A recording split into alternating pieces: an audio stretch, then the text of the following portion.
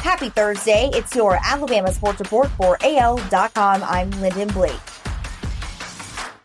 Cam Sims has signed his contract for the 2021 season, the Washington football team announced Wednesday. The former Alabama wide receiver was a restricted free agent this offseason, and Washington placed a right of first refusal tender on Sims March 16th to prevent him from becoming an unrestricted free agent the next day. Under that tender, Washington offered a $2.1 million contract for the 2021 season to Sims, who could negotiate with other NFL teams. If Sims had gotten a better offer than that, then Washington would have had the opportunity to match those terms and retain Sims. But Sims accepted the Washington offer after playing for $675,000 in 2020. Nick Saban on Wednesday reacted to the resignation of assistant coach Jay Graham while explaining how they will adjust.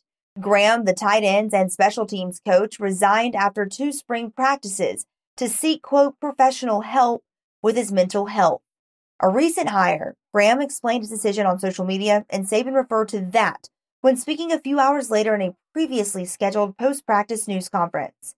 Saban said Jay made a decision to do what he did, and we're going to support him in every way. Saban went on to say, we certainly wish him and his family the very best for what they do. A few details about Alabama's A-Day game were released Wednesday as the school moves ahead with plans for the April 17th spring football game.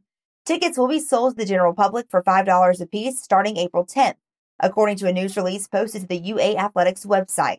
It doesn't state the capacity limitations or other COVID-19 measures after Bryant-Denny Stadium was limited to 20% of the 100,000-plus seats last fall.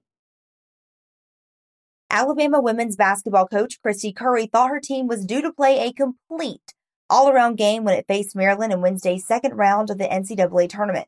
Instead, the Tide came out flat offensively and defensively and were trampled by the Terps 100-64. The loss to number 2 seeded Maryland, which has now won 15 consecutive games, ends what had been number 7 seeded Bama's first appearance in the NCAA Tournament since 1999. The 36-point margin of defeat was Alabama's worst since a 39-point loss to Auburn in March 2019. That's your Alabama Sports Report for AL.com. I'm Lyndon Blake.